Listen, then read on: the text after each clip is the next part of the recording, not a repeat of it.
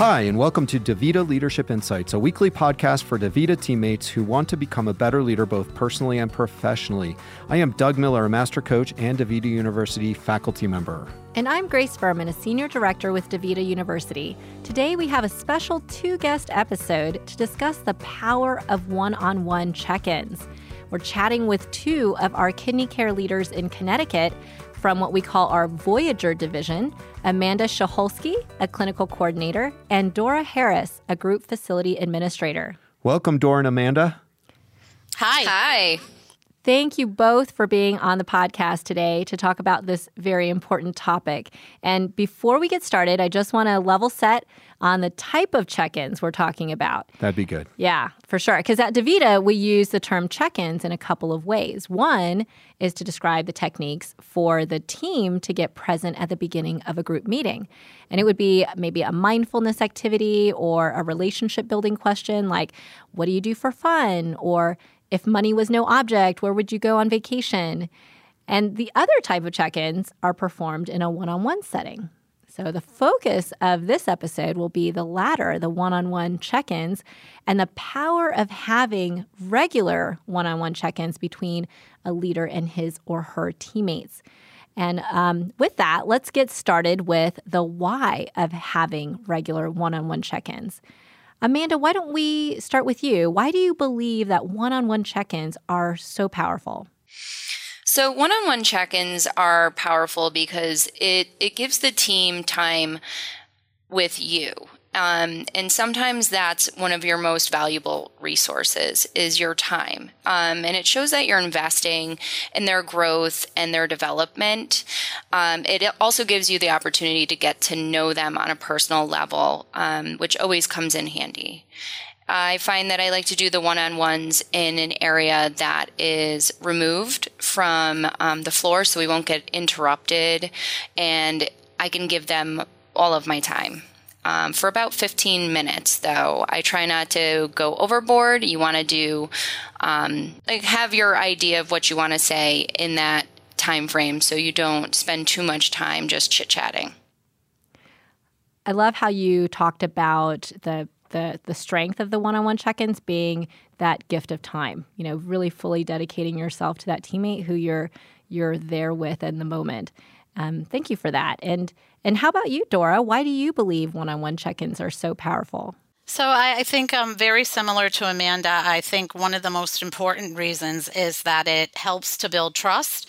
And so you're building and growing that relationship, which I think is critical in retaining our teammates, and not only retaining them, but in making sure that they're having a positive experience. And if they're not, we're able to stay on top of that and address it real time and make sure that we don't end up 6 months down the road being completely clueless about things we could have done differently to enhance that teammate's experience overall. Yeah, I'm hearing a couple of themes here that are really important to pull out, I think. One is that regular check-ins can help with relationship building, which is just such a key to keeping teammates in the village and keeping them happy. And, you know, in many ways, it's interesting, Grace, our very first podcast ever comes to mind with Dave Herman around leadership as a human skill, right? And this idea that, you know, people want to be led by real human beings. So showing this interest and caring for them is something that I think makes a big difference. Yeah, Doug, you just kicked it old school with our first didn't episode. Yeah. I don't know. Maybe we shouldn't be mentioning that first episode. I don't know. We'll see. We were such different people back then. We were different people. So it's also the heart of our of the spirit of the DaVita way, where we talk about caring for each other with the same intensity that we care for our patients. But you know, as we continue this conversation, let's talk about the real mechanics. And some of our listeners may be thinking, sure, it sounds great, but how do I find the time? Dora, how do you do that? How often do you hold your one-on-ones, and how do you hold yourself accountable for making the time? Sure. So I am not going to lie to you. It is really hard. And there are times when I have set out and have done everything in my power to make sure that I'm going to have that one-on-one on a particular day. And I might need to move it to another day in the week, but I just make sure that I do that. So I have a calendar invite and in my own Outlook calendar so that I can stay on track. And so I'm aware of who I need to meet with and when I need to meet with them. And one of the other things I think I focus on is quality versus quantity. So it might not be a 30-minute check-in, but it's most definitely not going to be a 5-minute check-in on the treatment floor. It's going to be, set with intent and hopefully off the floor or in another setting. And it could only be 10, 15 minutes because I have a pretty large volume of teammates that I need to meet with. And I'm particularly focusing on meeting with my new teammates 3 months and under once a week.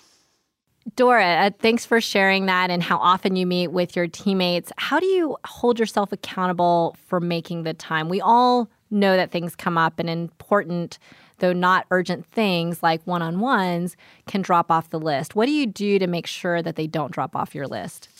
So I do I hold the time in my calendar to make sure that I'm going to meet with that teammate. And I also, in our region, we utilize a tracker tool.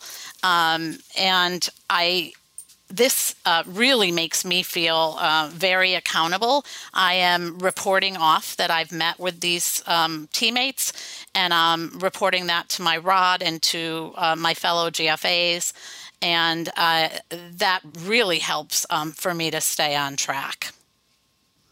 That's great. And for our listeners that may not be familiar, the ROD is the Regional Operations Director or your supervisor manager, and or a GFA is a Group Facility Administrator, again, manager, supervisor. So it sounds like that is a great system that creates a level of accountability and a management process that you feel, that pulls you into integrity to make sure you're doing that.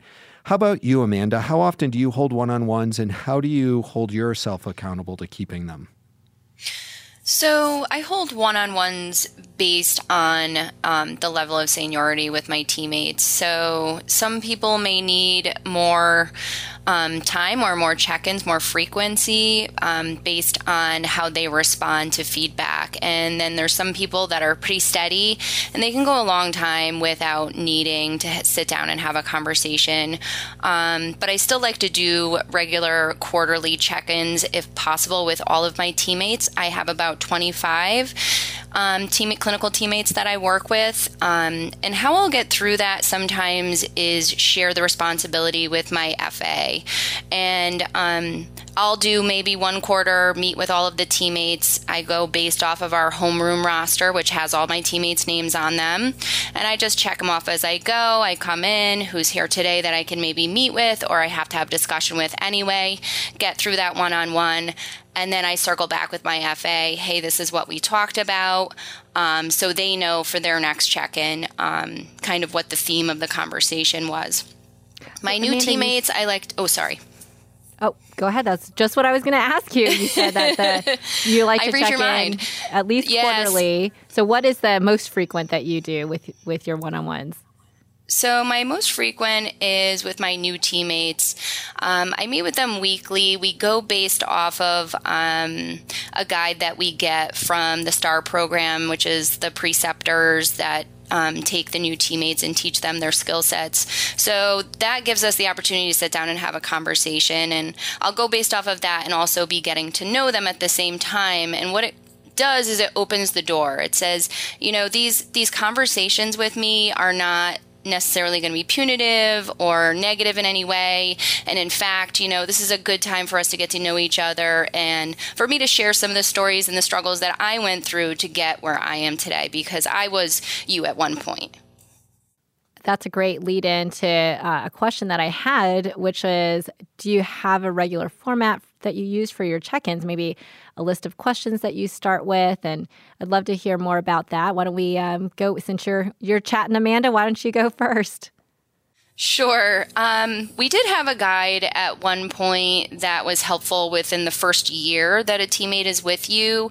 And it was different conversations or just opener questions, I guess, on where they are now. Are they happy in the village? Those typical questions. But I don't really use that so much as I do just go based off the feel of the conversation or whatever it is that I feel like we need to talk about to build a relationship, share something personal. Where do they think is their goal for their growth and their development, and how I can help them get there. That's awesome. It feels like it was really good to have some starter questions to get the connection started, and then just let the organicness of the relationship take over and guide the conversation from there. It sounds like it led to a real authentic connection with your teammates. How about you, Dora? Any particular format that you're using for your one-on-one check-ins? Sure, Doug. So I like to kind of start out with really just getting to know each other. And so that would be what I start with initially. And I might have particular questions depending on, kind of focused on maybe what week they're in, so tied into that. For example, perhaps at the very beginning, one of my questions might be, is there anything that was unexpected to you about the role you're currently in that, just was completely different than what you expected? I try not to ask open-ended questions. I want to make sure that the conversation's going to go somewhere, and I also want to let the teammate guide that conversation as well. So I might have some questions put aside, but I might need to go in a totally different direction if I'm really being mindful and paying attention to where the teammate's at. I might need to kind of put my questions aside and let the teammate lead in the discussion. So I think, Dora, you mentioned that you try not to ask open-ended questions. Were you saying that it sounded like you were saying that maybe you were trying not to ask yes or no, like closed-ended questions? I'm sorry. Yes, that's absolutely correct. So why do you feel like it's... Yeah. So what have you noticed in the difference in the way that you've asked the yes or no questions? Yes. As I learned quickly with having children, when I asked them how was school, the answer would be fine. So I kind of never forgot that. And I make sure that what I might say is, can you tell me 3 things that really went well this week for you? Or perhaps it might be, can you tell me 1 thing that was difficult for you this week? Or tell me what the highlight was for you. So these are questions that I might ask that really lead to some discussion. Great parenting advice. I love it. I'm gonna try some of those tonight. Yeah, Doug and I both have kids. We could use that advice. Yes, we need it. Thank you so much. Yeah, those are great example questions. And Dora, could you, now that we're talking about some examples, could you walk us through an example of a one-on-one check-in conversation that you went through that you thought went pretty well? And can you just talk to us about what happened during that? Yes, absolutely. So I was having a discussion with a teammate, and this particular teammate was talking about things going very well on the treatment floor, and I could sense that there was some hesitation, and I felt that I kind of needed to dig a little deeper and get to the bottom of what was really going on, and asking a few additional pointed questions led to this particular teammate sharing that there was indeed an issue, and that this issue related to the amount of teammates on the treatment floor in the morning, and just some of the difficulties and how the impact that had on this particular teammate. And when I asked for a suggestion, this teammate had a suggestion, and it was an excellent suggestion. And I from that, I think I was able to make a very simple change that potentially has a big impact on not only with this teammate, but with other teammates as well. That is a great illustration of the power this can have to really uncover things that you may not know about it that are happening in the team. How about on the flip side, Amanda? Did you ever have a time where it didn't go so well, and what did you learn from that? Yeah, so a lot of times it's hard to have these conversations go well because you have new teammates you're talking with and they can be very nervous. They don't want to give you a lot of information. So you really have to build up over time those relationships in a positive way, and how you start could really determine how it goes. So it is important to kind of realize how you're viewed through their eyes, so their perception of you, which could be intimidating for them. So it's important to not be sarcastic or joking. Nurses can sometimes have that sense of humor that's a little bit off or weird to newer people who aren't used to that sense of humor, or sarcasm. It's important to check that. Yeah, I think that's a great point, because humor and sarcasm can be really wonderful relationship builders. And when you don't know that person, though, it could do the exact opposite. So whether you joked about how nurses having a certain type of humor because you are a nurse yourself, right? And I would say that certainly about like all of us too. We think we could be hilarious, and then I think I'm pretty hilarious, don't you? You are think, pretty Doug? hilarious, Grace. I'm maybe here to other tell people you. might not think I'm hilarious. So yeah, definitely something you want to be very cautious of as you're building the relationship, so they don't get the wrong idea and really truly get to know you as a person. Great point. Well, I think we are at the time in this episode, Doug. That went fast. Yeah, it sure did. We end all of our episodes the same way. We ask our guests to share one practical tip that they would ask our listeners to try right away to get better at the particular topic. And in this case, it's getting better at holding regular one-on-one check-ins. Well, what is your tip? Let's start with Amanda. My tip is to lead with your heart. That's the DaVita way. Be a real person and treat others how you'd want to be treated. So before you go into the one-on-one conversation, make sure you're going to treat them like you would a friend and talk to them like you would a friend, because this is somebody you're going to have a relationship with for a long time, hopefully. That's a great one. And I love how you connected it back to the DaVita way. So thank you. And how about you, Dora? What is your tip? So for me, in the facility administrator world where it's so very crazy and busy, I think it's really important to create that calendar appointment in your Outlook for your check-ins, and to just hold yourself accountable and just have that reminder for yourself. And if you're going to miss that appointment, which happens frequently, and need to reschedule, move it. Move it to another date and time that week so that it doesn't get missed entirely. That is a great example, Dora. I know the other thing that I used to do is put a little note when I moved it so that I could know how many times it had been moved. So I didn't mistakenly move someone's like 3 times in a row and then have that intent to connect actually do more damage than good. Intent versus impact, right? So great tip, Dora. Appreciate it.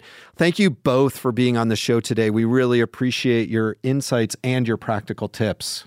Thanks.